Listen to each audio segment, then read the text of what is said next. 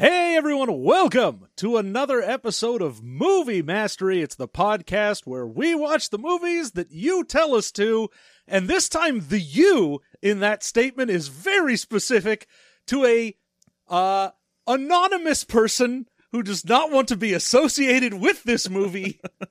But isn't it always very specific? I thought all of these were user submitted. Not all of them. Some of them, we lie and watch what we want. Some of them are multiple users have submitted it. Oh, that's fair. Okay. Yeah. So how about that? Huh? You want to tell me how to do my job some more, you piece of shit? Kinda. In fact, I like to do something I call a compliment sandwich. Why don't you come into my office? Anyway, we watched Freddy as FR07, and to join us in this torture is the network's very own CEO, president, and local dominator, my conqueror, James D'Amato. Hello, heroes. I just want to point out up at the top of this that last night I recorded a very kind of emotional piece of audio as a mid-roll for the next episode of Skyjacks, where I just talked about how it was the last piece of audio that I would be recording before I become a father. And as I was sitting down to do this, I realized, oh, that's not true. I'm going to be recording a whole podcast about this terrible movie. Yeah.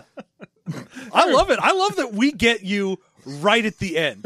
We're the ones. That reminds me of how when my daughter was born, we had to pause because we didn't know when she was gonna arrive.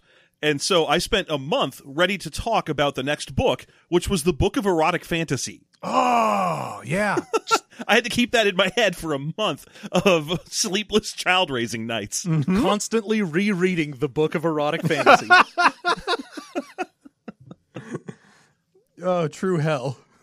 It's wonderful. Speaking of true hell, so Freddy as FR07, a very British film about a French frog, because he's an actual frog, though, so it's okay. Yeah. It's a frog as spy, a veritable James Pond, except that's already a video game series that exists. It's amazing to me that they had to go with FR07. I don't understand that. You couldn't 00 frog, you couldn't do anything else. Yeah, that was weird. Yeah, one of the things that I love about this is how much faith the people who made this movie had in this movie. In looking it up, there was a huge thing about how they really thought that this was going to put British animation on the map. Really enter their country and culture into that marketplace. This was it. This was going to be the stamp of British exceptionalism on the animation world. And I think it was.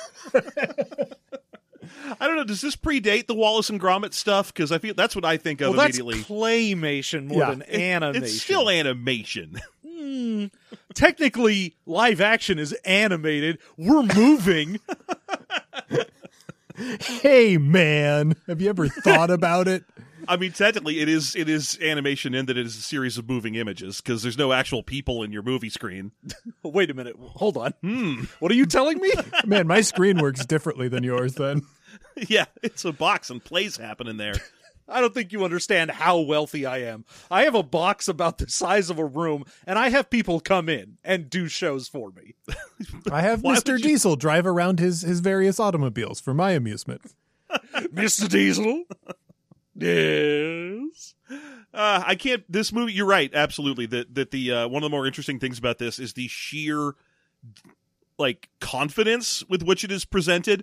You'd think at a certain point they'd be okay. We kind of made a stinker. Let's maybe pull the Asia song and the Jefferson Starship and and try again with some less important music. I mean, this came out in 1992 and looks very early Ralph Bakshi as far as animation. Yeah, I could see that. Or worse, there's also a little bit of there's no fluidity to it at all, except for the most bizarre scenes. There's no fluidity to what's happening in the movie. The reason I say early Ralph Bakshi is because it feels like they always have some sort of business moving around, but for no reason, and it's more distracting than it is useful. Mm-hmm. Yeah, I mean, there's less of Bakshi's tendency towards gimmickry when it comes to animation, where he likes to like put live action stuff in the background or run out of money. He loves to run out of money. That's one of Bakshi's favorite. He loves to run out of money in the background. Every movie you can see Ralph Bakshi in the background going, oh shit. What I saw here was like, this is what Don Bluth turned in as his thesis statement in college. Because it's got that kind of, it had a lot of Don Bluthy look to it. The only thing it was missing with grainy light filters. No, I'll say especially Nessie seemed very Bluthian. Yeah, absolutely. The hair on Nessie was extremely Bluth. Right up until that fucking weird-ass musical number. Jesus Christ. Okay, so no spoilers. We're going to get to that in just a second. I'm going to go ahead and say this was absolutely trash in a way that is so weird to me, because it is, if someone were to just write out what this movie was, to me, that would be more entertaining than watching this movie. Yeah, because the idea of the events are better than the proceedings. You're saying you're looking forward to the Cracked article about this more than anything else, really? Well, I mean, it's this podcast. It's this podcast gets to do it, boys. Like, I really want to impress to the listeners that the reason that we watched this film is a very dear friend of mine told me about their experience watching this film, and I was like, this sounds wild. I have to see this for myself. And all of the things that we're going to say to you are going to make you go, wow, this movie sounds incredible. I'll have to watch that. I need to see how they did this terrible thing. And no, you don't.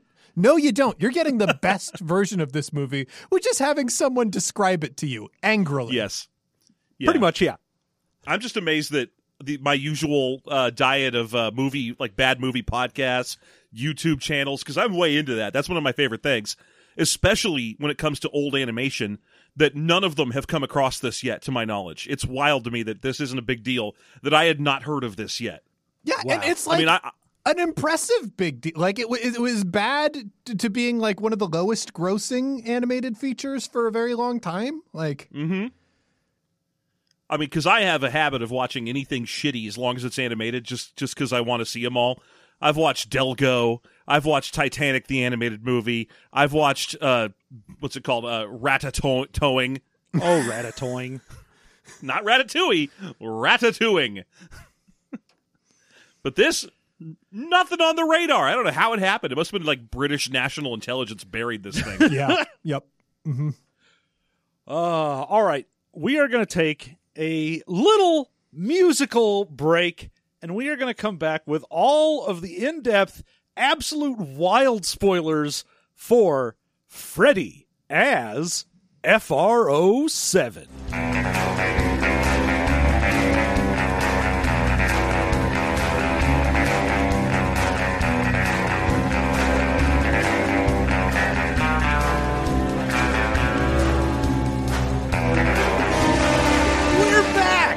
And it is time to tell you all about Little Freddy. Freddy as FR07. Not Freddy as Freddy Krueger.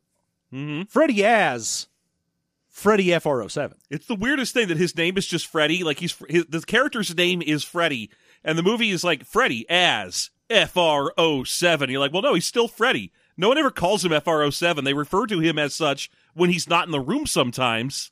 Yeah. I mean, no, they call him FR07. They've said it a couple times, but like the general does. Yeah.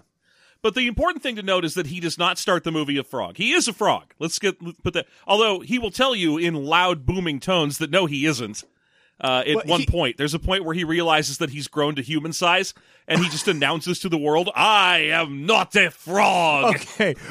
We'll get there. We'll get there, because I think it is really important that people know that this film opens with Freddy driving his supercar through an unpopulated Paris. It's just scenes of Paris, not a hint of a person walking around or even really another car on the streets with him. Just straight up post-apocalyptic Paris where everyone has been raptured and their cars. Yeah, and you can tell that it's 1992 because Who Framed Roger Rabbit was in 1990, so his car is alive and has a face. Yep. Mm-hmm.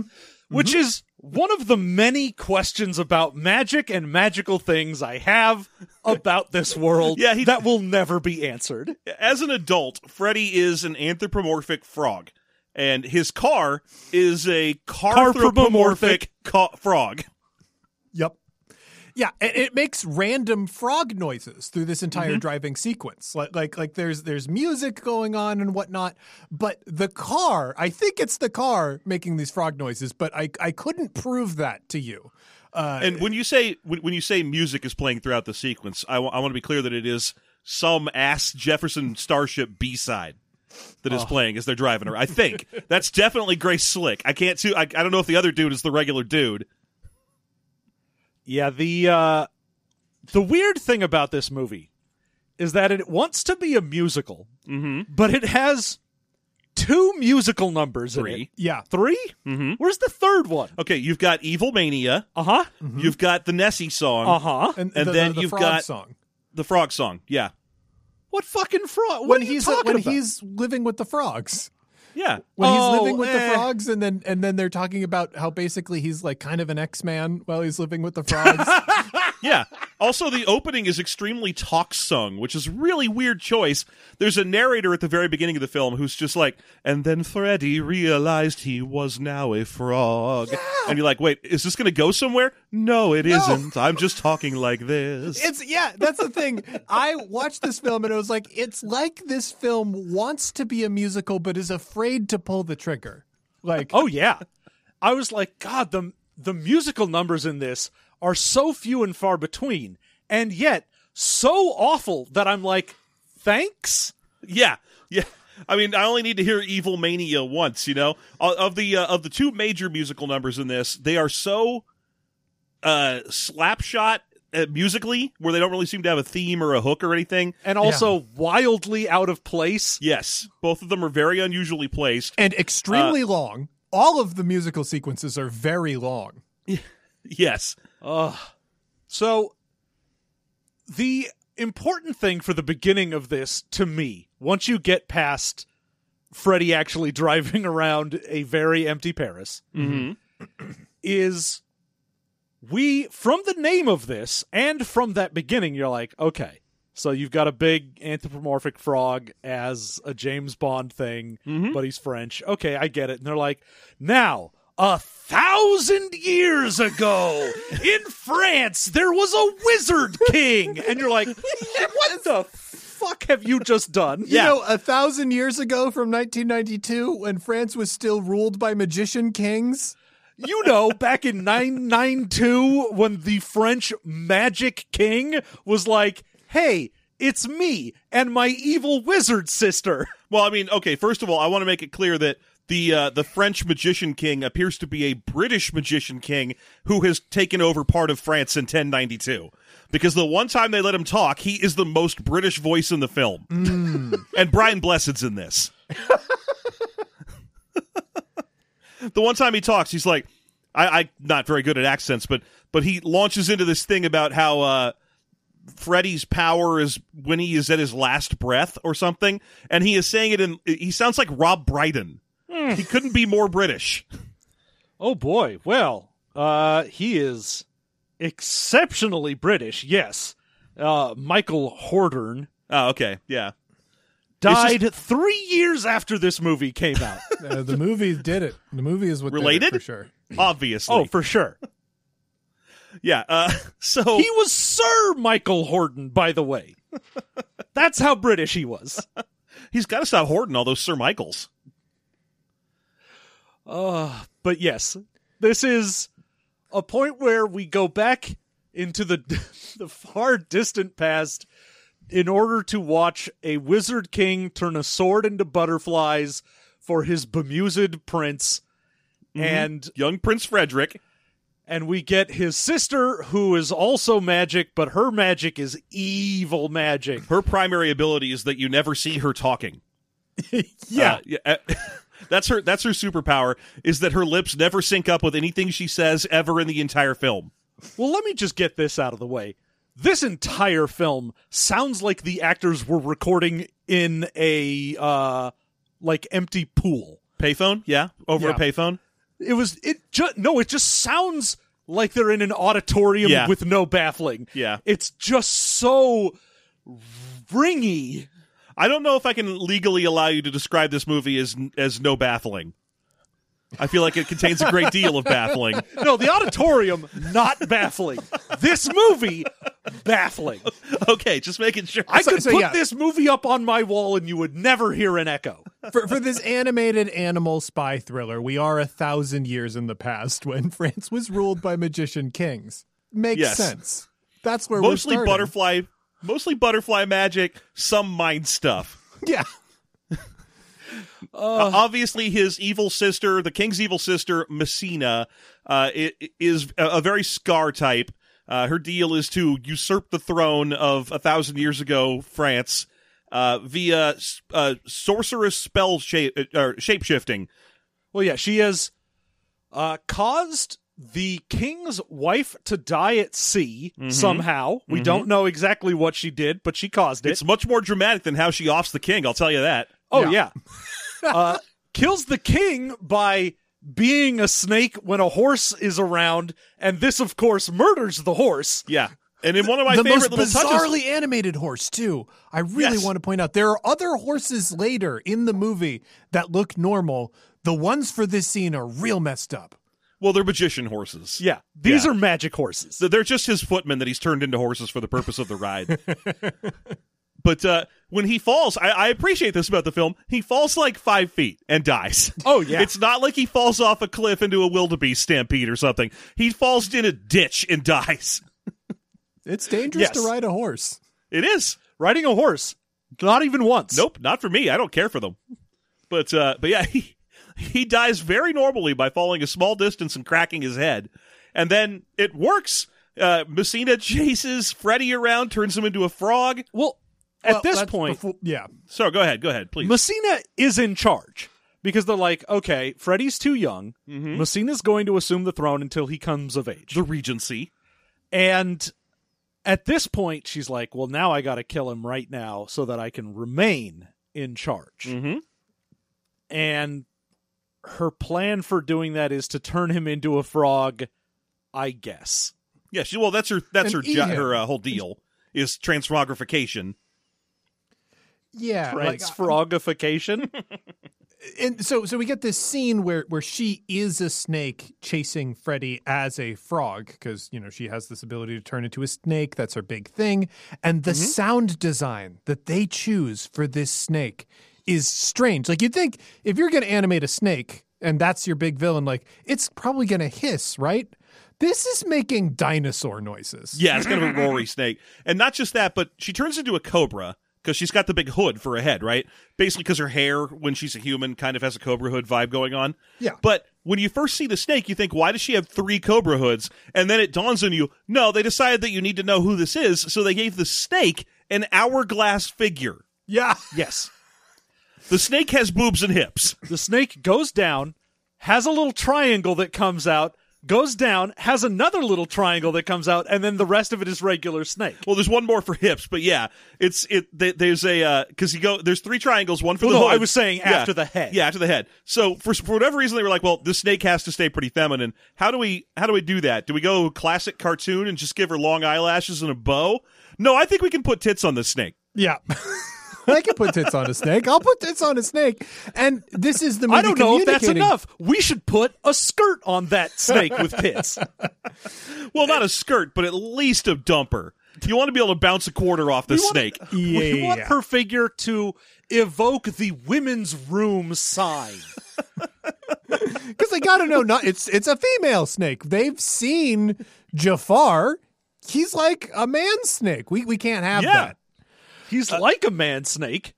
Now, I really appreciate this, actually, because this is the movie communicating to you how bizarrely horny it's going to be throughout. Like, yes. Once these God, sexual you themes mentioning are that, by the way, made me realize that Aladdin came out the same fucking year as this. Oh, man.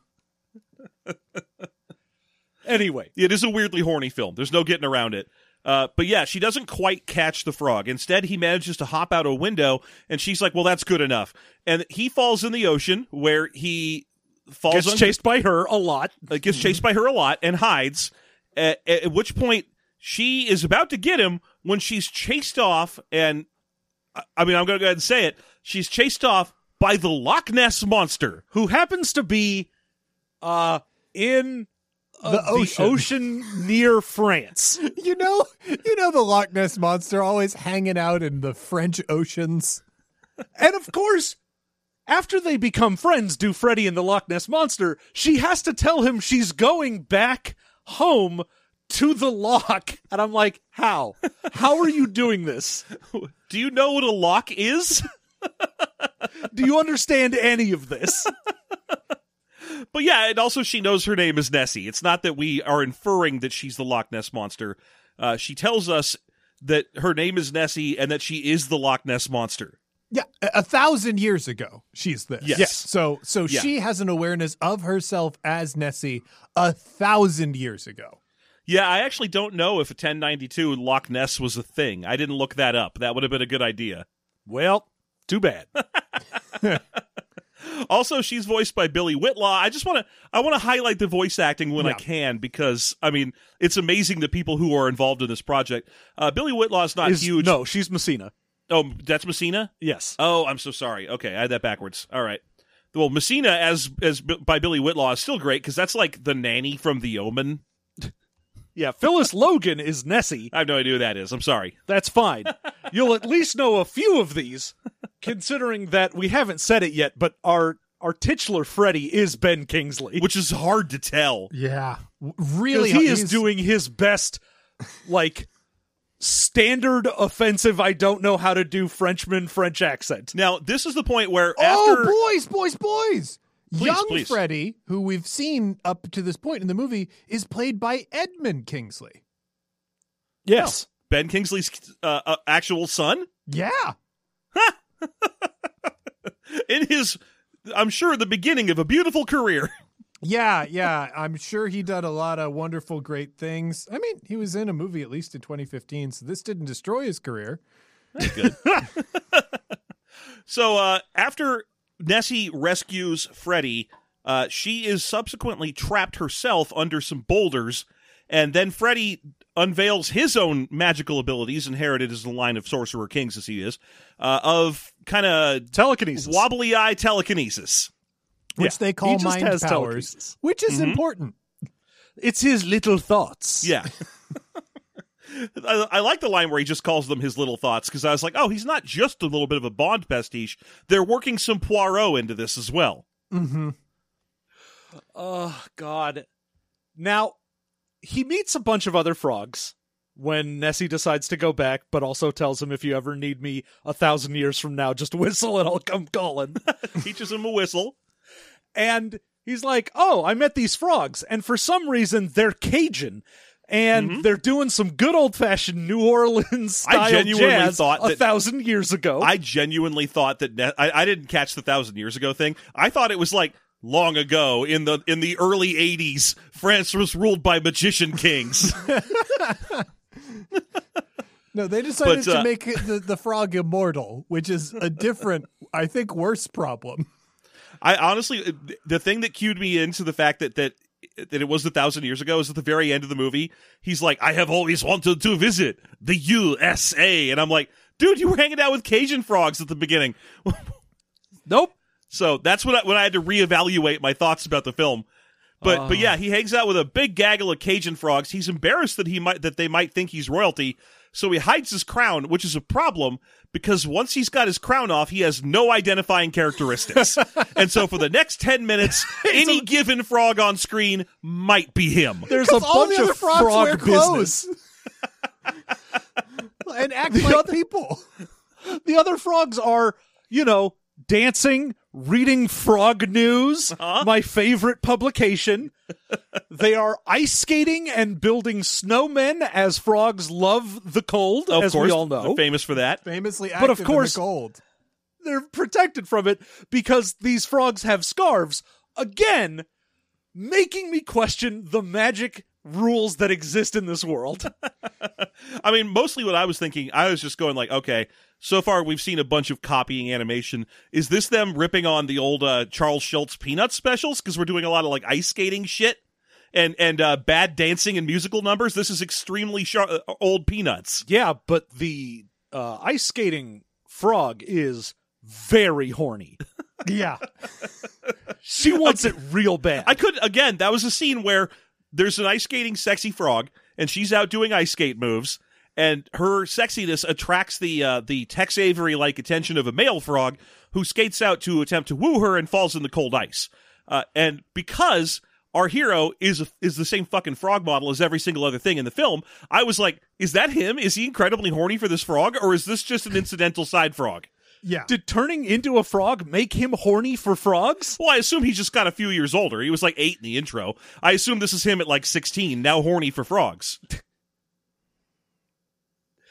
I mean, I guess if you hit your sexual awakening and all you got are frogs, and they're like dancing around, really giving you the shaking and come hither. Yeah, don't act like you haven't considered one of those boob-shaped lamps at one point in your life, hanging from the ceiling. 16-year-olds make do. My favorite thing in this is that eventually, of course, throughout all the frog business that we get, Freddy grows up, and when he grows up, he gets to be human-sized. He keeps getting larger and larger, and of course, he's magical and not like the other frogs. Well, one thing I appreciate about him growing up to human size is that right before the transformation sequence where he becomes like 6 feet tall, they finally put a fucking pair of shorts on him, which is good because the rest of the movie is very horny, and I did not want to see anything. I didn't want the answer to any questions. But he grows up, and they're like, all right, he's got to go see the rest of the world. So the frogs have, of course, just Cinderella'd him an outfit, and they get him all dressed up, and the movie's like, and then I left my home to go see the world, and then London called, and they skip 1,000 years into the future. Yep. I assumed he had just been with the frogs 1,000 years, that it just took him 1,000 years to grow up. Yeah, they're like very unclear on that part of the timeline, which is weird. Like, if you've got an immortal frog character, why do you spend so much time with frogs instead of with like his adventures throughout history to build him up as a hero for us? Like, it's a little weird. And also, my main question from this beginning, which Jesus, we're like a half hour in, and we have talked about like the first 5 minutes. It's going to be a long episode. It's fine. But Messina would have become queen. Freddy never comes back to get to challenge for the throne or anything, and yet 1,000 years in the future, she does not have a wizard king grasp on the throne of France. She is instead Brian Blessed's horny snake pet. Yeah, she has a Nagini moment where like I guess she turned into a snake so many times she got stuck that way. But she doesn't. No, I know. I just think it's amusing to me that in the beginning she is clearly going to be the villain, and then by the time you meet her again, she's the henchman. Yeah, yes. You're like, what happened?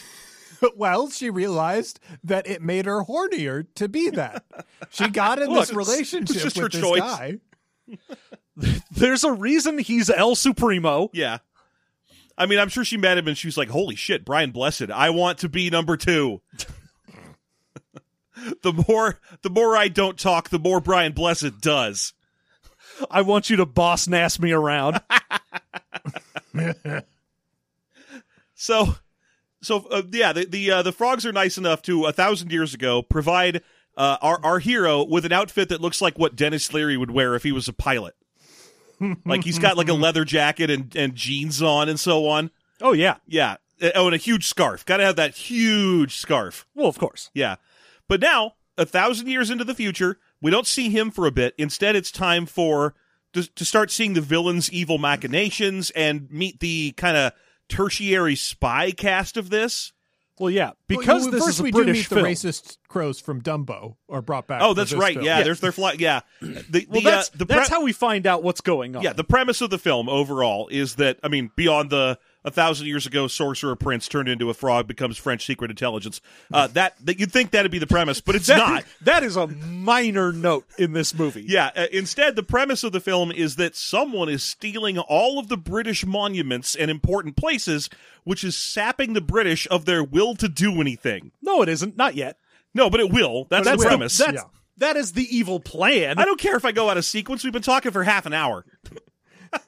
Every moment is important. Every frame, a terrible picture. The Fearful symmetry. So the entire thing is, so far, a couple of various landmarks have been stolen. We get the what is it? Oh, Trafalgar Square. The what's his name? The statue of Nelson. Nelson. The That's statue it. of Nelson at Trafalgar Square gets Kept wanting to disappeared, say Nigel. which causes a bunch of crows to fall on their asses, and we get Well, that's when they take the Tower of London. yes, but we establish there's a couple of crows flying in because they've always wanted to see Trafalgar Square, and these two are kind of like respectable old people crows. Well, these are the American crows. Yes, and who are then- here on vacation. And then they're confronted by the British hooligan crows. Yeah, Yes. they're like punks. Yeah. The British punk crows that are hanging out in the now like completely deserted Tower of London Square. Yes, and they're excited about it because they're punks. So up your ass, queen, or whatever. So they're all like, "Fuck yes, the Tower of London is gone. The death to empire." But they are also as racistly black as possible. Yes. Yeah. God. It's just racist Dumbo crows. They Yes, just it did is. a British version of it. I was just like, Great Britain, did you know when you made this movie that Dumbo was in 1940? You got beaten to the racist punch a while ago. They're just paying tribute to their favorite animation moments. They're standing on the shoulders of racist giants.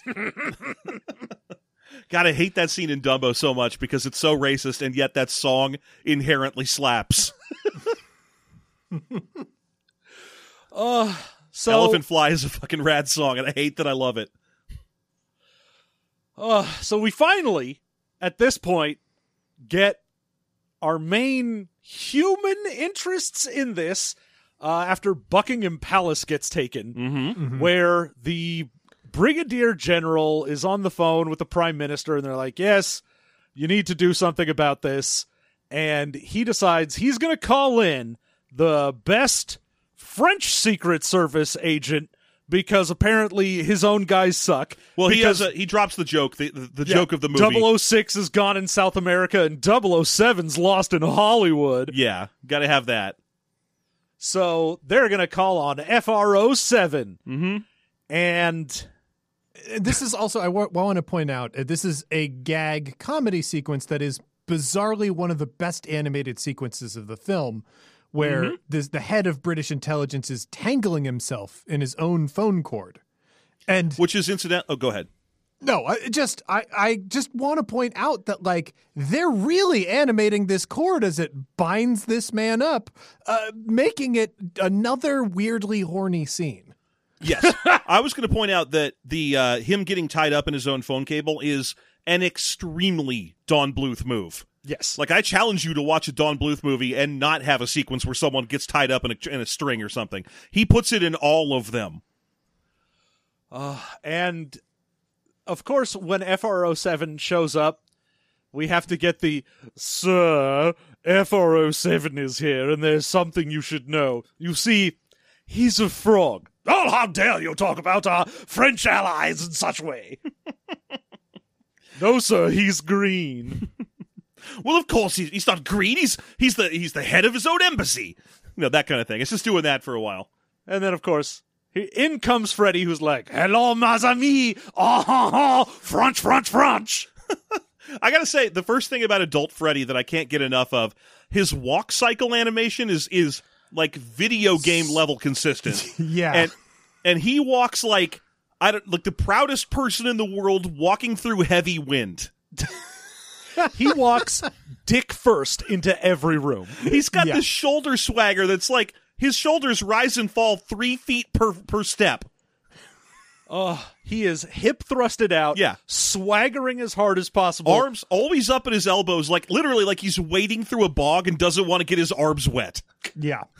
He's walking around like he's in the Muppet Christmas Carol, and the Ghost of Christmas Present is singing a good song. Yeah. He's walking around like he put his jacket on with the coat hanger still on, and he's trying to let people not catch on.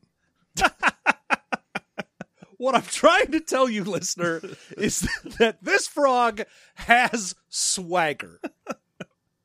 He walks like a musical number is always about to break out. So they walk him into the room where he's going to meet who will be one of his partners for this mission, their top lady spy.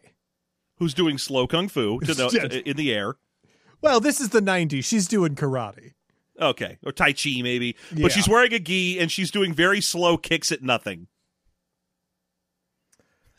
And obviously Freddy sees her and he's horny for her. Obviously. He sees the only woman that exists in all of England. Not related to him. Well, who's not the queen whose face we cannot show. Oh, exactly. Right. He actually sees her and is like, Daffers, I like your tits. Yeah, he literally comments on her boobs immediately. And she's like, my tits, like you, Freddy. She flashes, audience. She flashes him. She shows him her tits. She does. Yeah, there's a moment. I have no concealed weapons. Yeah, there's a moment where he's like, I need to go get, here, you can get weapons from our tech guy, the Scottish dude Scotty, because we have no imagination. Mm-hmm. And then, she just goes, well, I've got no concealed weapons. Here are my tits. And Freddy's like, nice. Yeah. He just kind of goes, noted. He says, ooh la la, because he's French. And that's what French because you say. see. But I gotta feel bad for this poor Scotty character because they're like, all right, well, this is a Bond parody, so here's your money penny, except she goes with you, and here's your Q. He's your weapons expert. And Freddy's immediately like, I do not use weapons. That is not my style. No guns or gadgets. None of that shit, but I will take the man. Yeah. And because they got John Sessions for it. I use my little thoughts. And it's like, Freddy, you don't mean that you think your way out of problems. You mean you use your magic, which you have. He's a magic person. And they got a real person to play Scotty, and that's Jenny Agutter as Daffers. Yeah. Who's I only remember her as the person who was the star of the Call the Midwife for like the first 2 years. Which that's fine. Yeah.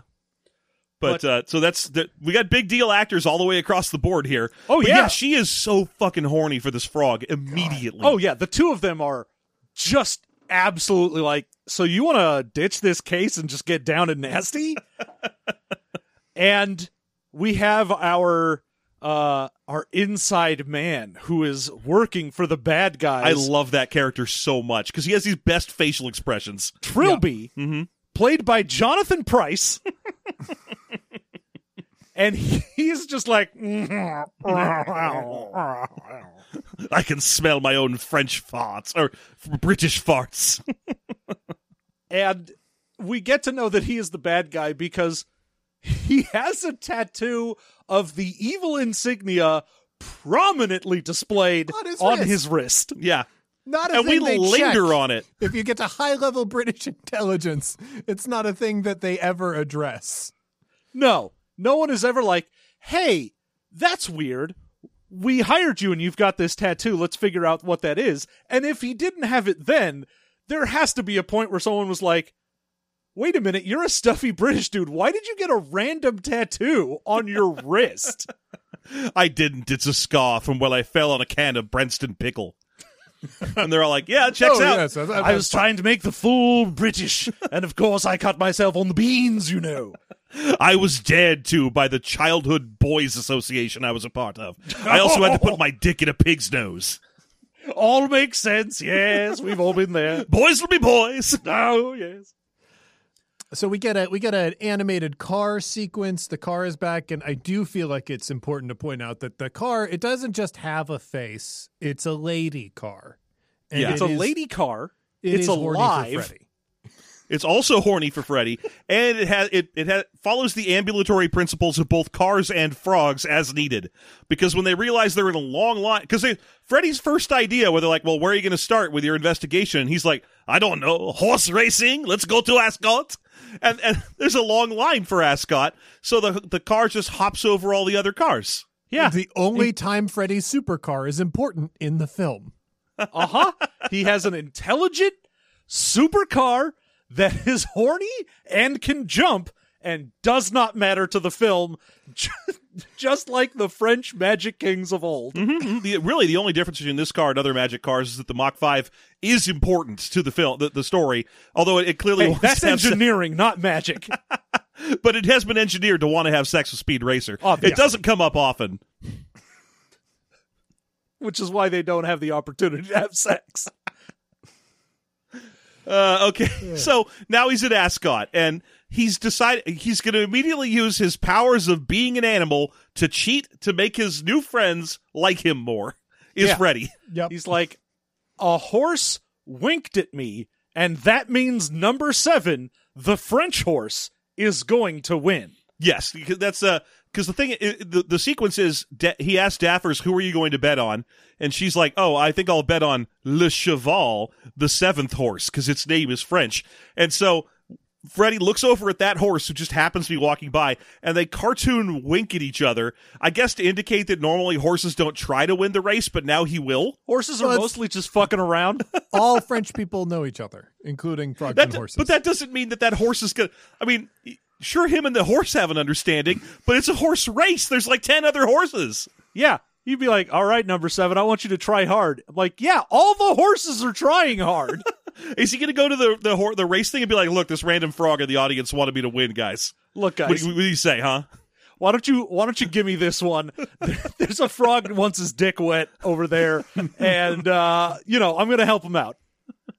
I think he might be endangered. But this, of course, he loudly announces that this is the place to find spies and bad guys. So, of course, the spies and bad guys that are nearby are like, oh, we should go kill him. Yep. And they fail to. Yeah, and we establish his fighting style. He just punches and kicks people, but it's a really weird thing because normally in these movies, cartoon punching and kicking has some like flow to it, like he'll kick them and they should go flying off screen or whatever, but instead everyone he kicks in the face, it just makes a tunk noise and then they fall down from where they were. They have like I said, these sequences where some are really well animated, and then the sequences that you think would be exciting to watch that they would put some effort into, he'll just stick an arm or a leg out and everybody falls down. That's it. Yeah. And then he leaps, he knocks them all over. 4 spies come up and they're like, "We are going to kill you. The message we have for you is death." And his response is, "I guess you should give me the message then." And he beats them up and jumps to the top of the stands, which I guess these thugs lack object permanence because they're like, he vanished. Well, He's they're gone. like from a video game. Let's make a loud phone call.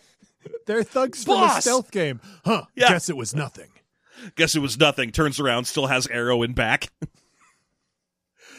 They call their boss, and they're like, hey, we couldn't kill Freddy. And he's like, you shouldn't have been trying to. They're like, yeah, well, we fucked everything up. Anyway, we'll meet you at our next place, Big Ben. Let's announce that out loud here outside. The next target is Big Ben, which I assume, the thing is, it's El Supremo talking to them, and I don't think Brian Blessed can whisper. No. Yeah.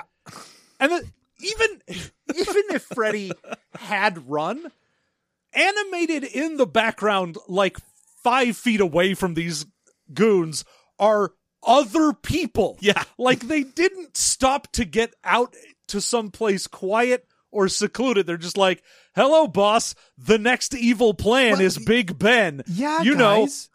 Freddy said it in the beginning when they went there. This is a place where bad guys hang out. Everyone else there is a bad guy. No one cares. All the bad guys are like, yeah, you're doing bad guy business. I get it. I like how Freddy, because Freddy is cheating at horse racing, obviously. The bad guys who were following him are like, well, he's cheating at horse racing. We should just also cheat at horse racing. Well, I'm just going to copy him. He's a frog with magic powers. He probably knows which horse will win. Now, I do want to point out, because this is our first time seeing the villain of the movie, El Supremo, on the screen. And the friend who, again, I really want to point out, recommended that I not watch this film when they told me about it, said, El Supremo looks like a racist caricature, but I couldn't tell you of who. Like, I could see that, I guess. I kind of figured, like, if Will Riker was the devil in a 1920s cartoon. To me, like, it's so accurate. It's like, yeah, it's got like these pointed features and yellow eyes and fangs. Like, it looks like any propaganda poster. Just sub in whoever they're demonizing, and that's El Supremo. I mean, his name is El Supremo. Let's be honest. Let's put the cards on the table. Yeah, but he's Brian Blessed.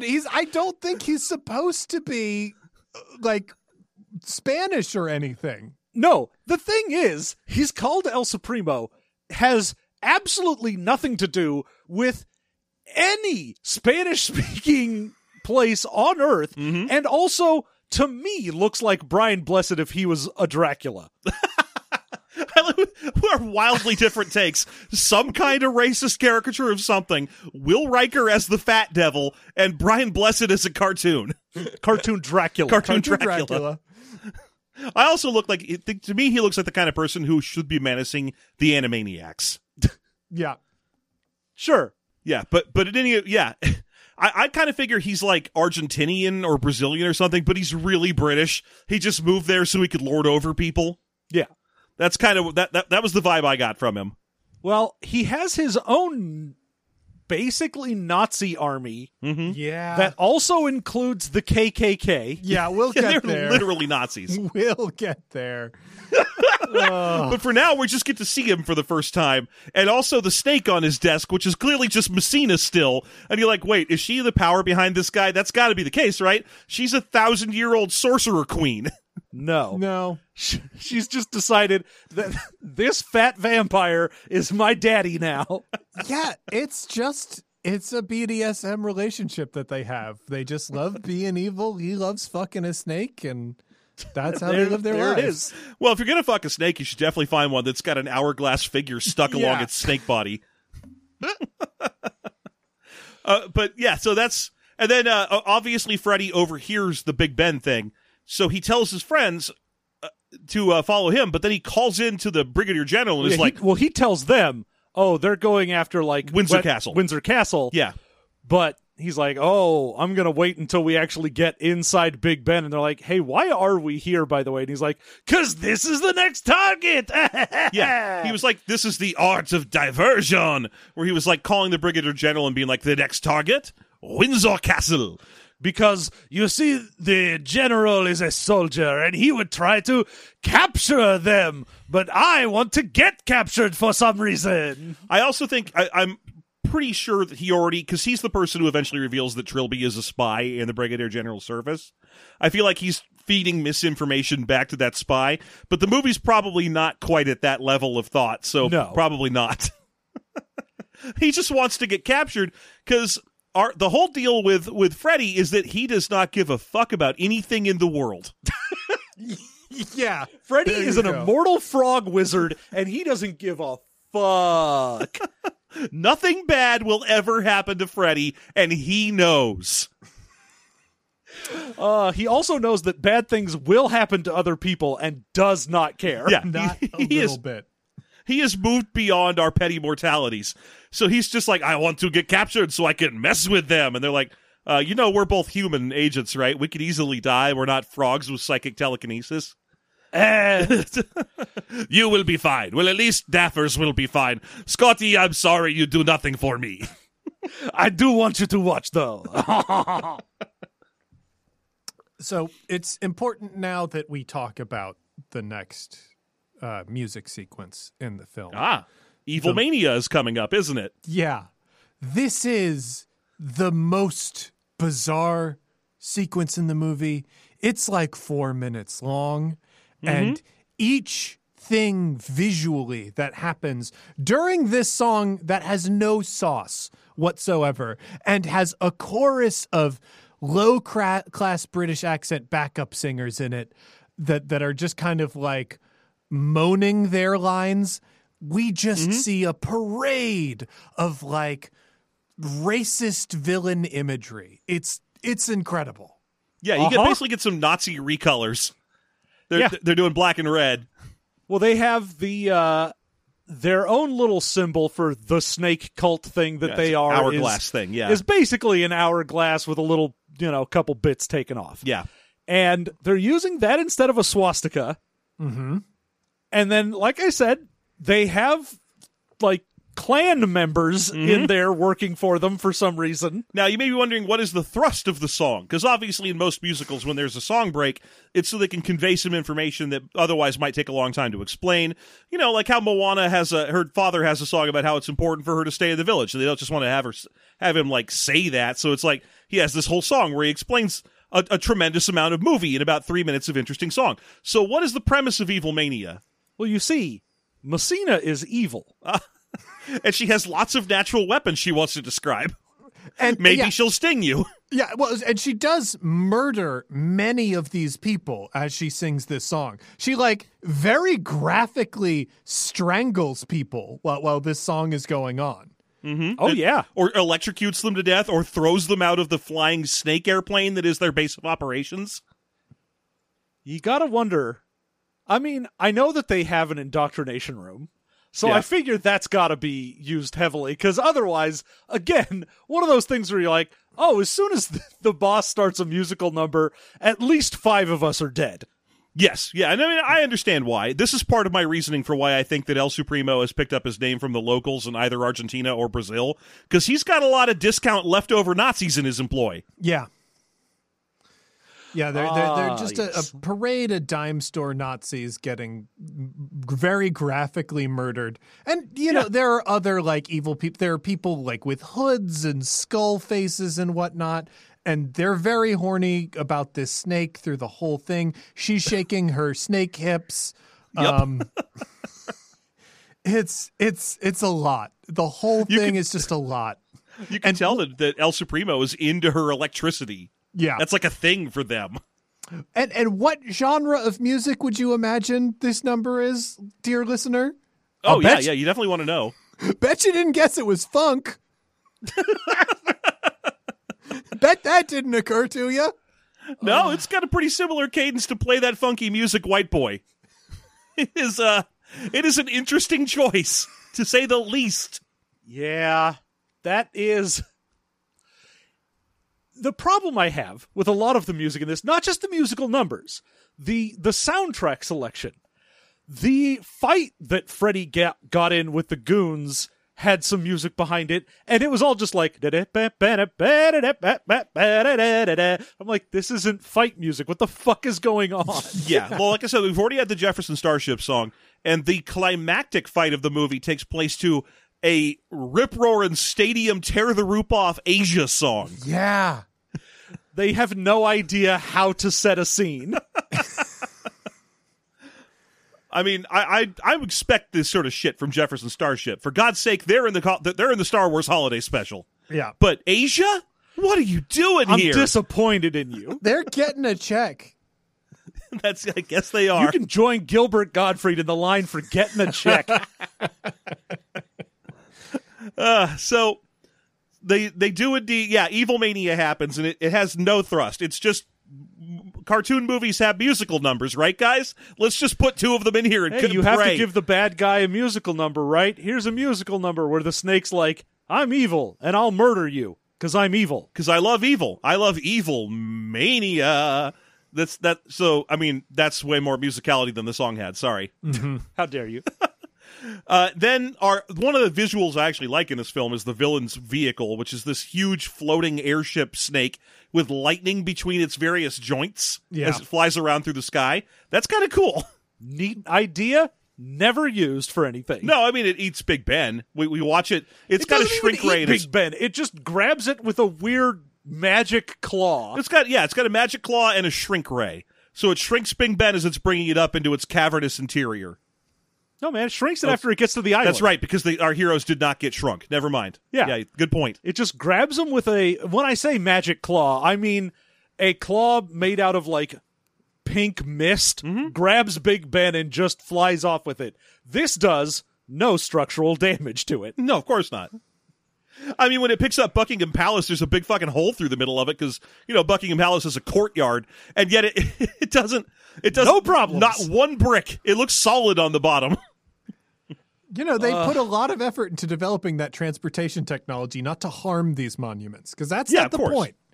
That would lower their value. You need a mint-in box. It would lower their value, because the plan, as will get revealed after they steal Big Ben and shrink it down, is that he's doing a ritual because these monuments represent British culture and history. That is what British people fight and die for when they go to war. And if you can reverse the polarity of the energy that those monuments have, you can take away their will to fight and simply conquer them as they are sleepy. Yeah, he should have noticed in the late 80s all the British people stopped caring about their monuments and just kidnapped Jeremy Clarkson in the cast of Top Gear and would have overridden them immediately. Yes, I've stolen Hyacinth Bouquet. Yeah, the whole thing to me, being that it was made by British people, kept making me think that this was like some kind of send-up of British people being like, oh, you all don't care about culture anymore, and that's why you're lazy. I think it's funny that they tried to sell this in the United States with a staggering implication that American people would remember more British monuments than we actually do. Like, the movie culminates in a part where they're stealing Edinburgh Castle. Yeah. And I'm like, Americans don't know Edinburgh has a castle. Americans sometimes know there's an Edinburgh. No one in America knows what Ascot is. Yeah, no. Like, you stole Big Ben and Stonehenge, Buckingham Palace. And sure, Stonehenge fine. stolen off screen. Yes. Oh, yeah. It's just mentioned as stolen.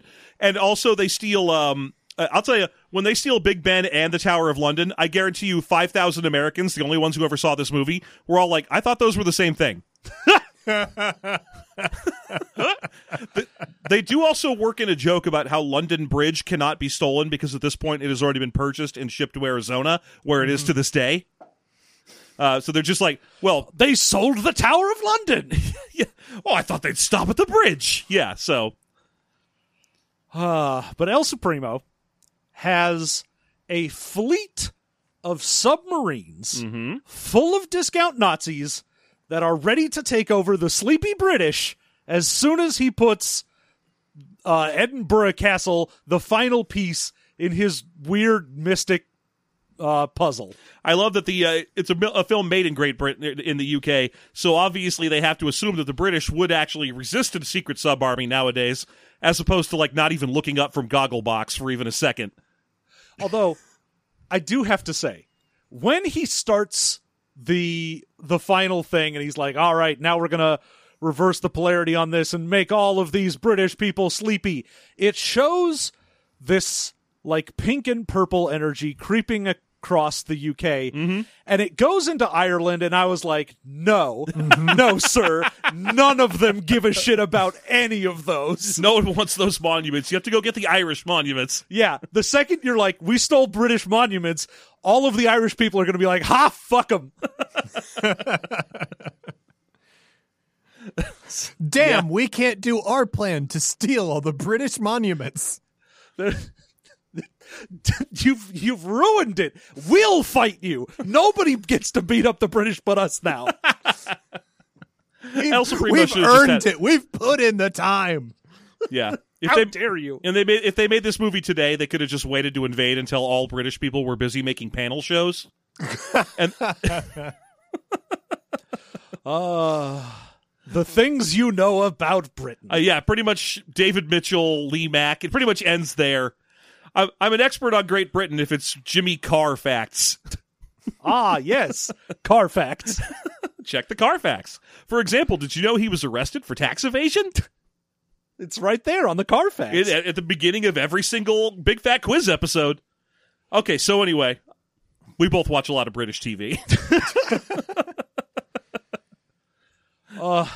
Now, Freddy, for some reason, even though we have established that he has magic psychic powers of telekinesis, he will not use them basically ever. Well, he has to have a sequence where his dead father imparts wisdom to him to remind him that, oh yeah, I just have fucking telekinesis. And that's the thing. That's the thing. It really is to remind him. The movie forgets that he has these powers. Yes. Because, I mean, the sequence of events is that the first time they invade the ship, they just get caught. Like, they fight off some guards, but then they just get caught. And they consign Scotty and Freddy to death. They're going to put them in a shark tank and dunk them into an ocean area where, for some reason, this El Supremo guy has gathered a wide array of random sea monsters. Yes. That's just part of it. Yeah. He's got the island of worms, and he's got an island base where in the middle of Scotland. In Scotland. Yeah. Did we mentioned that it's Scotland? It's in Scotland. Important, obviously. The island of worms in Scotland has a hole in the middle of it that leads to an entire water-filled area full of sea monsters, but not the sea monsters you might think of. Yeah, not the good ones, bad ones. And that sets off a whole homophobic sequence where the only way that Scotty can be kept alive underwater is if he routinely receives what are referred to in the movie, obviously, as French kisses from Freddy the Frog, because he keeps blowing oxygen into his lungs. Yes. Yeah. You're going to need another kiss. Like the themes of sexual assault are played forward in that whole sequence. It's like, you have to do this or you will die, and I will acknowledge that you don't want me to do it every time. Yeah. Yep. I'm going to give you another one of my special kisses, and in front of a lady. How embarrassing for you. Don't worry, it's working for me. That's all that matters, as long as Freddy gets his. I'm going to pretend you are Daffers. But meanwhile, Daffers, who has also been captured, because El Supremo is a thinly veiled rapist, is just like, I will keep her for my own sexual amusement. Oh, yeah. He's a classic horny villain. Yeah. Take her to the room of what's Indoctrination. Indoctrination, where she stands there and chants, the snake will rule the world for the middle third of the movie. Yeah. Yeah. Never actually put under, never gets indoctrinated. No, not even a little. Although I gotta say, I think she's at least a little indoctrinated, because her big reveal in the second combat sequence when she decides to go like, I was never indoctrinated, is by saying something entirely different. Freddy will rule the world. Which is a weird thing to say. He's just a frog secret agent. He has no designs on national governance. It's true. It was a weird moment. In a movie made out of weird moments. And then she strips into her ballerina fighting outfit. Now, before that happens, I of know. course, I don't want to skip Nessie. we have to announce that the way that they will get out of this cage when they are off of the coast of Scotland is that Freddy will whistle and call for Nessie, who will leave the lock and come to their rescue in, let's say, under a minute. Yeah, well, I mean, yeah. The Isle of Worms is kind of like the Isle of Man or something, where it's one of those mini islands that's off the coast of Scotland. But, so obviously she can get there instantly. And also, this is where her family lives. Yeah. Weirdly. Like, she's got a whole kingdom there. And they spend a lot of time there. Well, There's yeah, because no I think Little urgency. Mermaid was 1991. There's no, like, all the monuments are being taken. People in Britain are falling asleep. The Nazi army is waiting in the submarines. And Freddy's just like, I think I'll hang out and do a music sequence and then some here. It's so fucking weird. he's like, all right, all of these problems are going on. Dapper's being indoctrinated. I left Scotty on a rock in the middle of the ocean where he is clearly shivering and going to die from hypothermia. And he's like, yo, but these big sea monsters, though, I gotta get a jam in with them. Yeah, because once she rescues him, he's just like, well, I can breathe underwater. First of all, no, you can't. I mean, unless it's one of your magic powers, I guess. You're still a frogs are amphibious. I'm putting my foot down. So are plesiosaurs. But anyway, so Scotty just gets stuck on a rock to shiver in the frozen Scottish winter ocean, while Nessie takes him down just to introduce him to her family, Freddie, and then she's like, and I just have a little song I prepared for this, I just real quick here, we got a moment, did someone hand me a mic? Oh, I couldn't possibly, I'm just a shy girl. Yeah. I need to reveal to you, Freddie, that I'm horny for you, and have been presumably for 1,000 years. About how, when I met you and we were both kids, I was like, God damn that frog, though. He was a frog-sized, frog-shaped frog at that time. Yeah. He had no... I guess I shouldn't be consider that weird, given that she is a plesiosaur, so she has no human characteristics either, except for, during the time in which she's singing, rockin' tits. And when they are traveling to this kingdom, her underwater kingdom, they pass the Nazi submarines. Yep. The danger and he's like, is clearly present.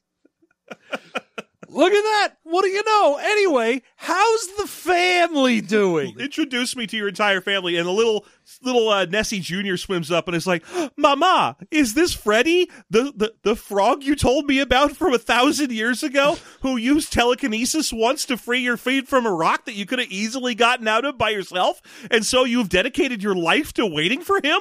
Yes. And now you're going to do a torch song about it? It's weird because it's not like this isn't a place where a musical number would be wrong if you were doing a musical number that was about gathering troops and them going and stopping these submarines. And if they were doing they were singing, they were stopping the submarines. Yeah, if they were doing like make a man out of you or a girl worth fighting for from Mulan, that would make sense in this context. Like, this is the kind of thing where it's a mid-battle song. Yeah. And instead they replace it with, hey, before you go.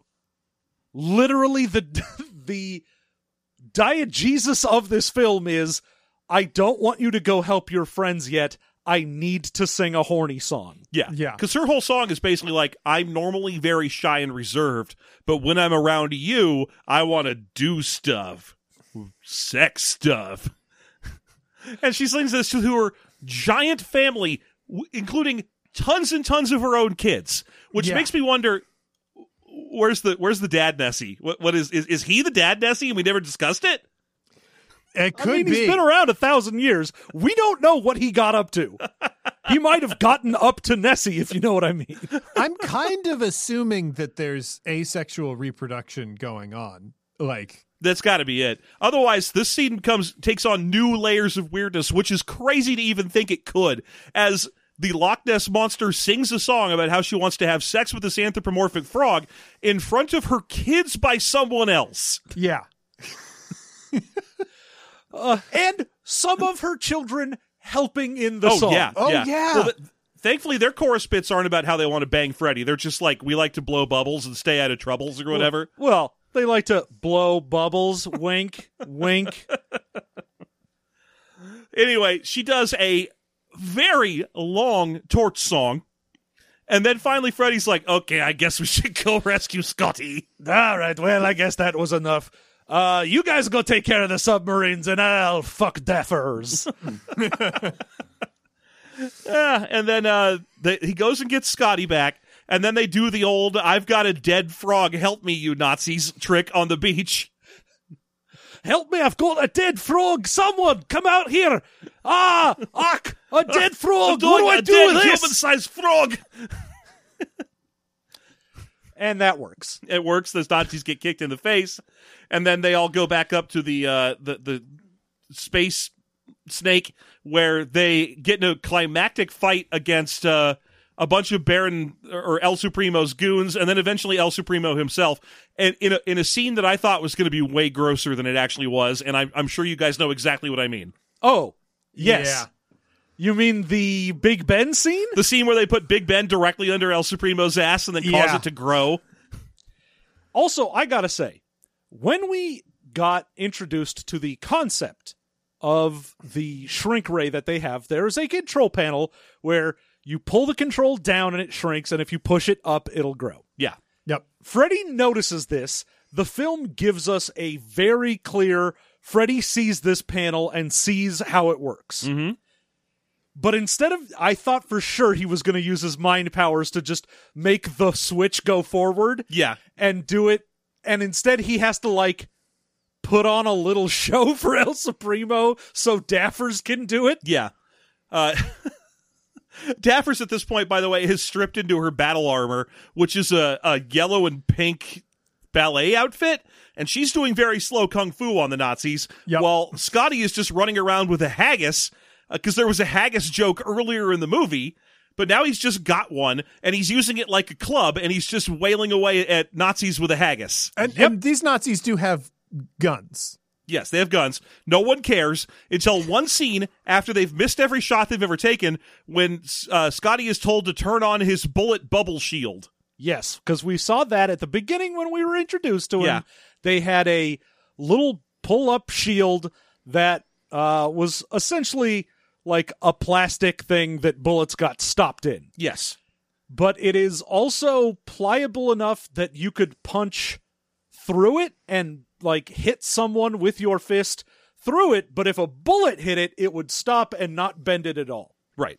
Now, at this point, they're all fighting.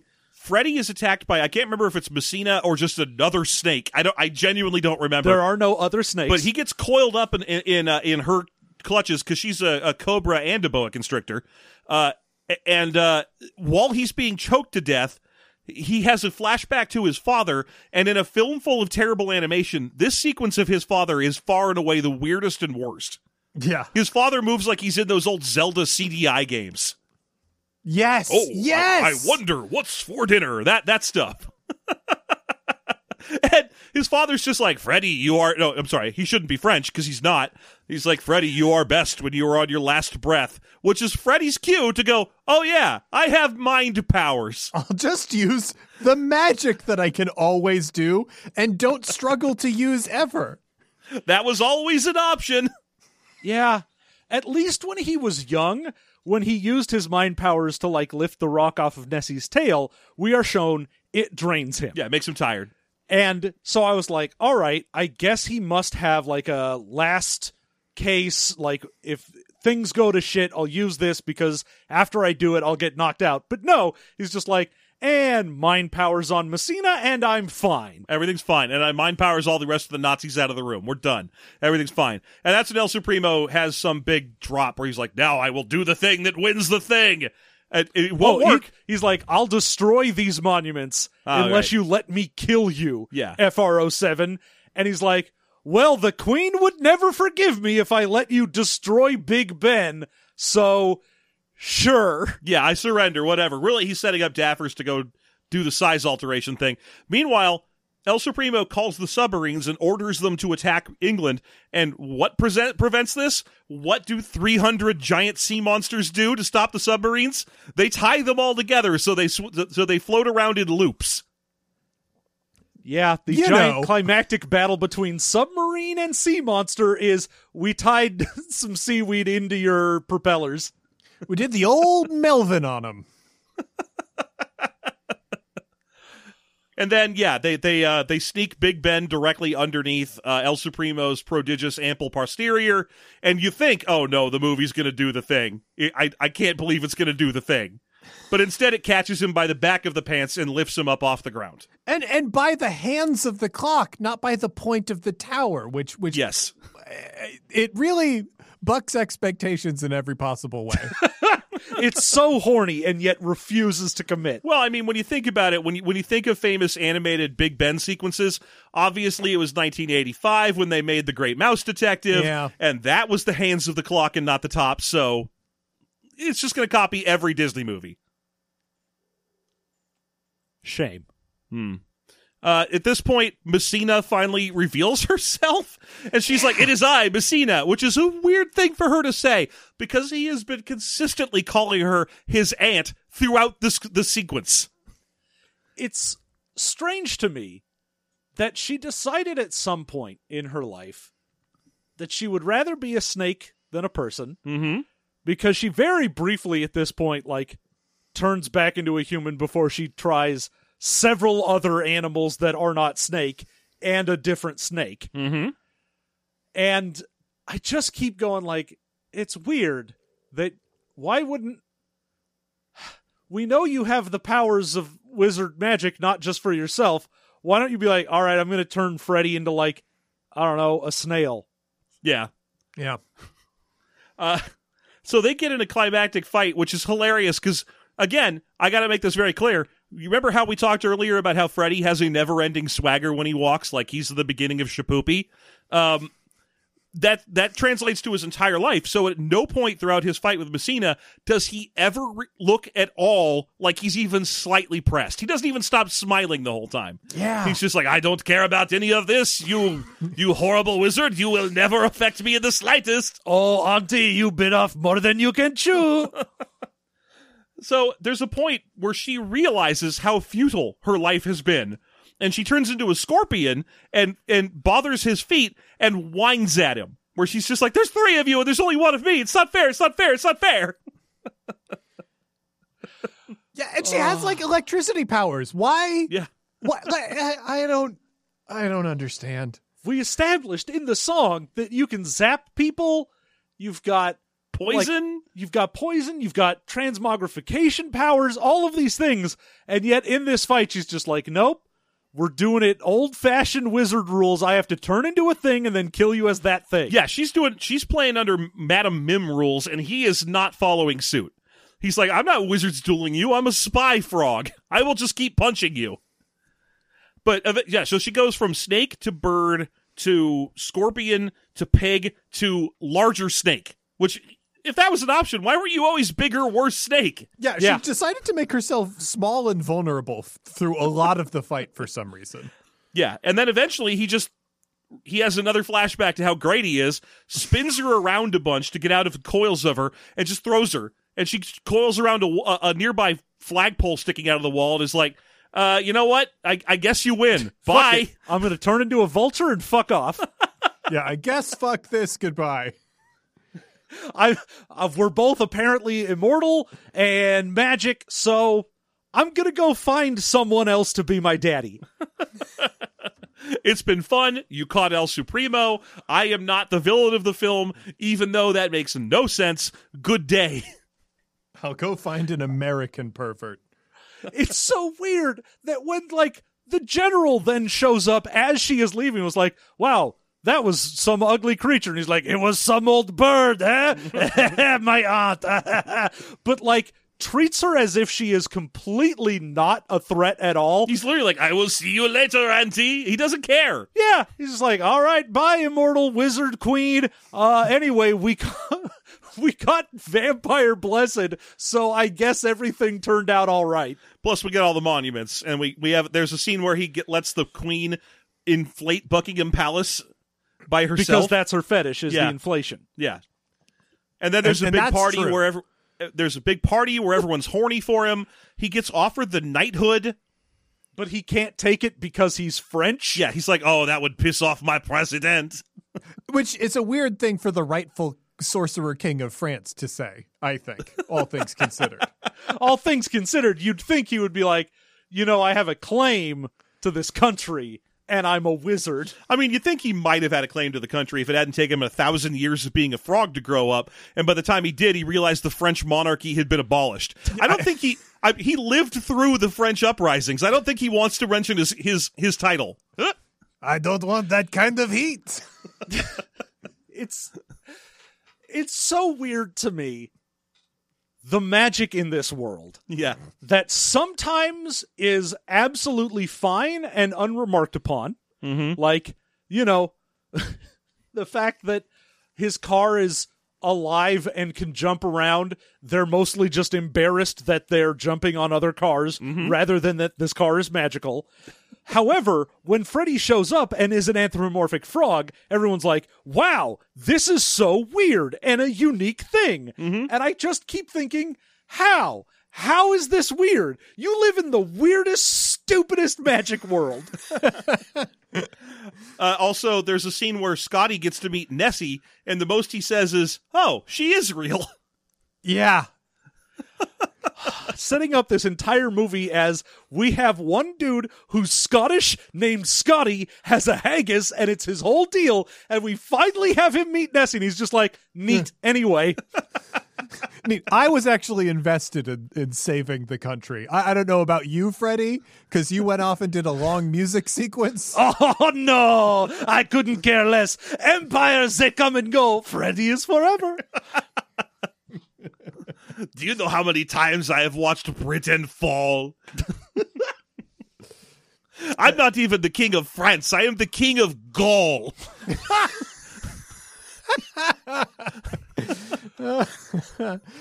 So we do get a sequence where the traitor is captured, and Freddy does explain, I knew that he was a traitor because he has this very obvious tattoo on his wrist.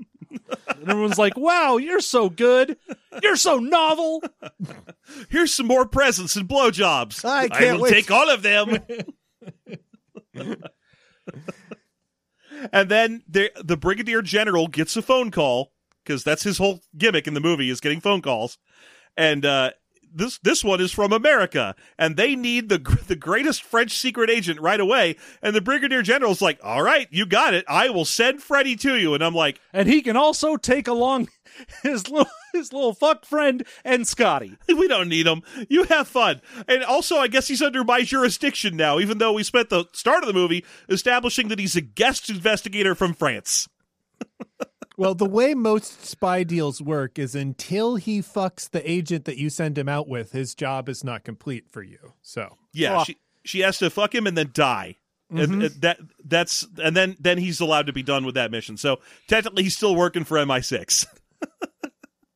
By the way, speaking of phone calls, one last thing I want to mention. Please. At the very beginning of the film, when we get the absolute smash cut of, and then I left, and then England called, and you're like, wait, what? His phone is a frog head. And I just had to say how weird that would be if I went to someone's house and they had a human head as their telephone. Well, also if their car was a human. Yeah.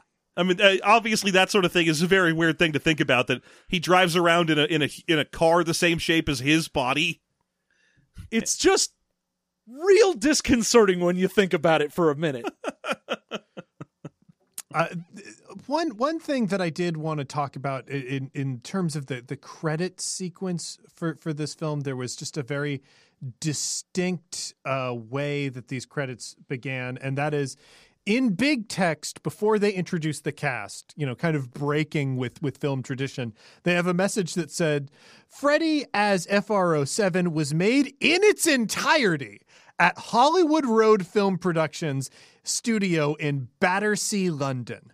They really put that up front. Hey, this is British animation, you fucks. So get used to it, because we're going to be around for a long time. We've achieved something here.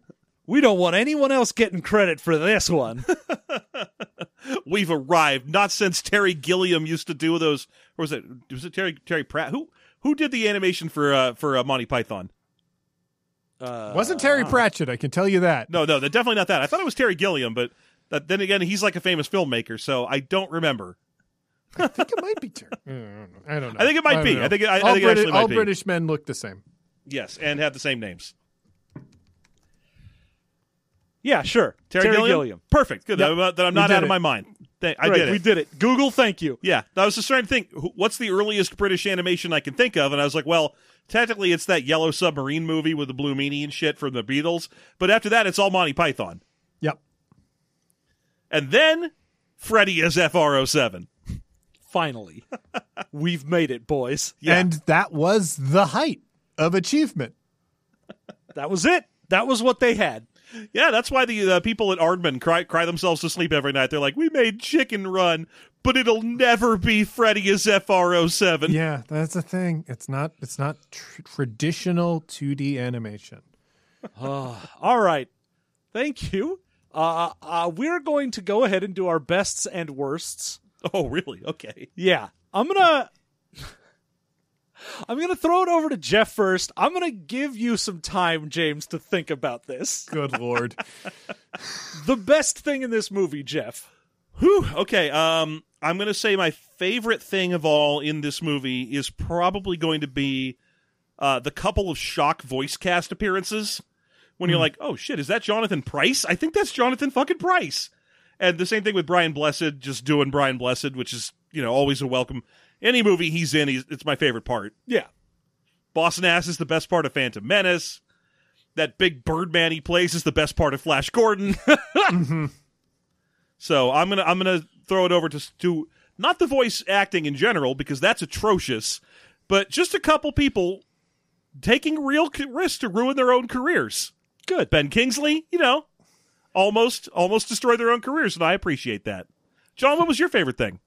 Oh, my favorite thing is definitely Smash Cut 1,000 years later. None of this mattered.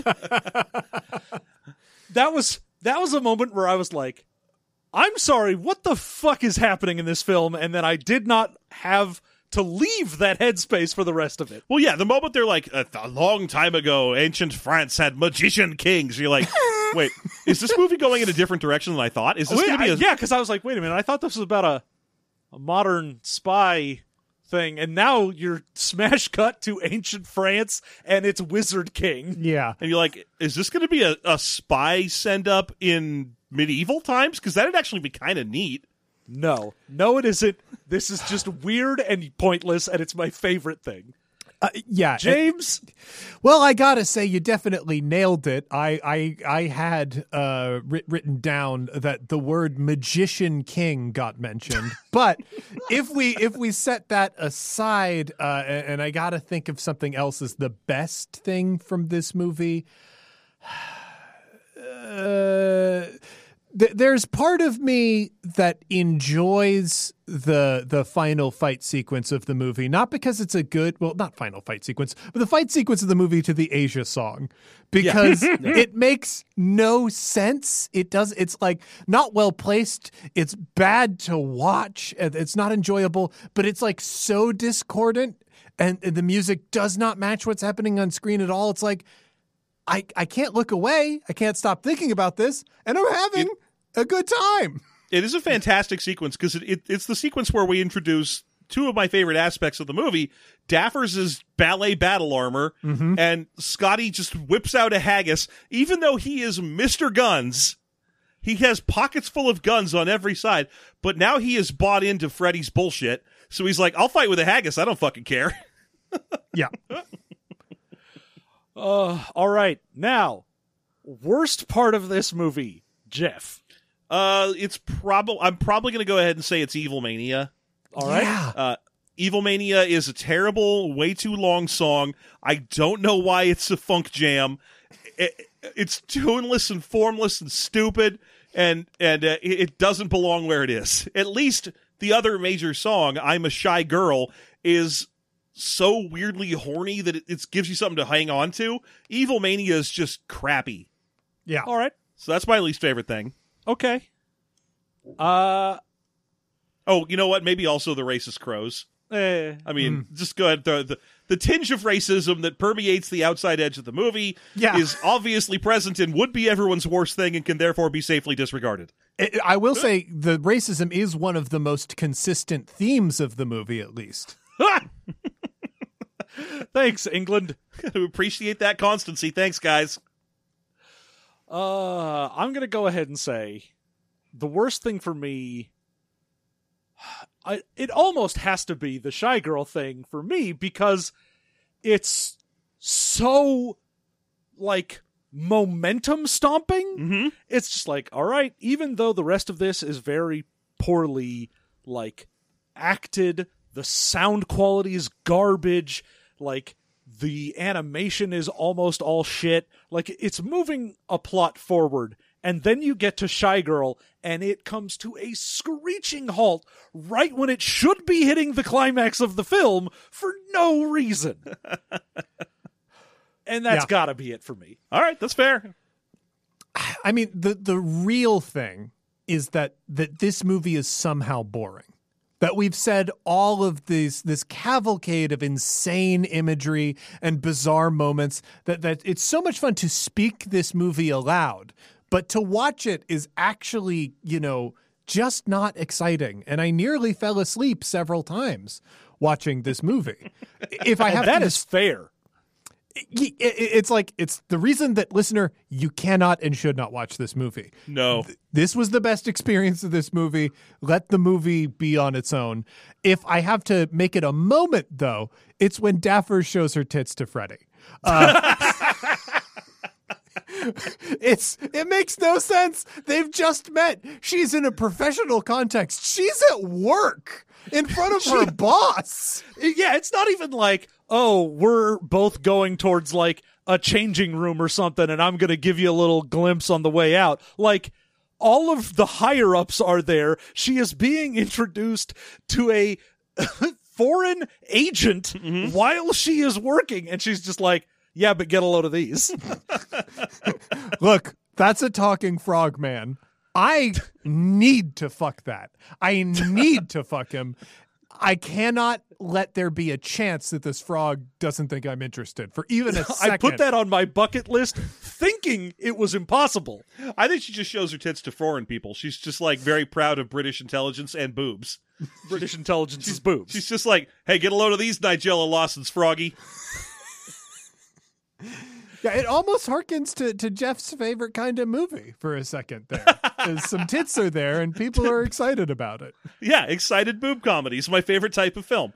There aren't nearly enough of them. All right. Now I'm going to go ahead and do the rating for this film. And no one else is allowed to join in. I'll give it a rating out of 10. That's right. Every time we get a guest, it's a new rating system. This gets... Tell you what, you should get everything to the left of the decimal, and we should get everything to the right of the decimal. Great. This movie gets a 3 out of 10. And for the decimal, I will defer to James. 3? I'm going to keep it at 3. I feel 3 is too high cumulatively. It's too high. This was 3.6 it is.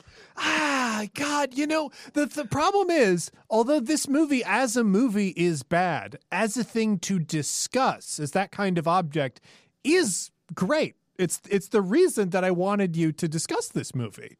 I don't know. I feel like that does give it credit in some way. No, it's like a 3 out of 10 for me feels basically fine. It is technically watchable. Mm-hmm. It is not abhorrent in any way. Well, and I mean, it is very racist many times. It's very racist in a very animated British way. Yeah. But, it doesn't hit that this isn't a movie mark. It doesn't hit, like, a lot of things that I feel would take it, like, to a sub 1 out of 5. Okay, let me put it this way. You know how sometimes you get invited to a bad movie night and you're really worried that it's actually just going to be a bunch of Nicolas Cage cashing a paycheck type shit? Mm-hmm. Where they're like, I heard of a terrible movie. It's called Bangkok Dangerously. And you're like, oh, it's fucking boring. He doesn't do anything wild in it. If you're looking for bug-eyed shit, you want to watch Vampire Kiss or whatever. But this is an actual good movie for bad movie night. This will put your guests to the test. Oh, no. It's great because for a bad movie night, you're going to watch this. And everyone is going to be so angry that they're watching this. But the payoff is once it's done, an hour and a half later, everyone is going to stand and turn to the people around them and collectively be like, what the fuck did we just watch? Yeah, it'll be like that time that you and I were at the thing and they showed us that Japanese schoolgirl horror movie. House. That was a perfect example of a bad movie night horror movie. Because something weird happens every 2 minutes. Yeah. And that's what this is as well. It may have huge, long, boring segments and long songs that don't go on, but between those, something stupid and crazy happens every 2 minutes, which will keep your guests on their toes. And there you go. That's what I want. 3 out of 10. Mm-hmm. Point -6. And it's just the decimal is negative. Yes. Just the decimals negative. Yeah. Don't try and solve for that or anything. That is the full score. It's not 2.7 or whatever you're trying to come up with right now. It is 3.-6. Yeah. All those out there doing scoreigami on this know that this is the first and probably only time you will ever get a 3.-6. Thank you so much for joining us, James. Hey, thank you for having me. Thank you for continuing to speak to me after making you watch this. I mean, honestly, this is our job. This is what we do, and this was not a delight to watch, but a delight to discuss. I mean, come on. I sent you that clip of Titanic, the animated movie. You did. I've watched that entire movie, so you can tell where my limits are at. Yeah, I mean, like, here's the thing. This movie, again, was presented to me as an evil thing, as a thing that should not be watched, should not be interacted with, because it has no redeeming value that art should have. And I looked at that and was like, no, this movie can feed a baby. That's what we're going to do. We're going to present this to somebody who's got a bad movie podcast, and that will sustain their family.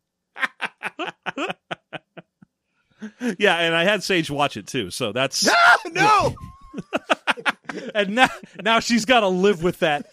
Years from now in therapy, she'll be like, I don't know, I see frogs, and I feel like they're horny for me? Daddy, am I a shy girl? No, honey, no. Hi, yeah, I'm looking for a therapist, just anyone who can handle someone who has the worst fetishes. Just I'm handling anyone who knows about the movie Freddy as FR07. Trying to explain to her kids at preschool, or her siblings at preschool next year why she's dressed as Daffers for Halloween. Oh, God. Well, James, where can they find you? Yeah, if you're looking for my work, you can look for the One Shot Podcast wherever you get your podcasts for different RPG stuff. You can look for the Campaign Skyjacks podcast if you want something that has a long sort of narrative that gets told over many episodes instead of jumping from story to story. Or you can check anywhere books are sold for the Ultimate RPG Guide series, which are 90% written by me, excepting now 2 books. One that is written by Jeff and John, and therefore I approve, which is less of a book and more like a character sheet folio. And the other is written by people that I don't know who are using that brand name. Yeah. That is diluting the brand. Yeah. Hey, I'm not going to question it. This publisher brings me a lot of money. But God damn it, if someone's going to dilute your brand, that's our job. And what's funny is that we're not even going to take offense to the fact that our catapulting into your brand name isn't really a book so much, because we don't get royalties on that thing. Yeah. I mean, that really, honestly, the fact that other people are writing, but you are not getting royalties on what you wrote, that does bother me the most, I think. Yeah. And it should. It's fine. We have our cookbook coming out in April. We are going to be okay. Nice natural plug. Mm-hmm. And if you want some nice natural plugs, nice naturals, check out go see Daffers. No concealed weapons here. Just a cookbook.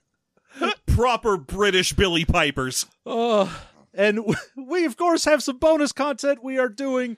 We are going to do some TV mastery. Go over to patreon.com/System Mastery.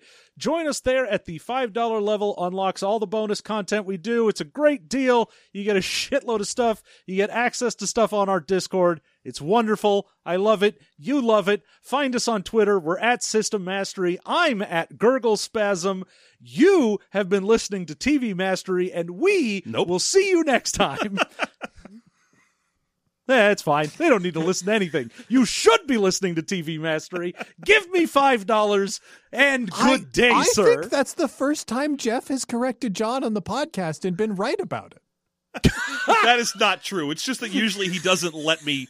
He just keeps saying no, and I have to be right off air later. That's right. I'm cutting this out of the podcast, and good night.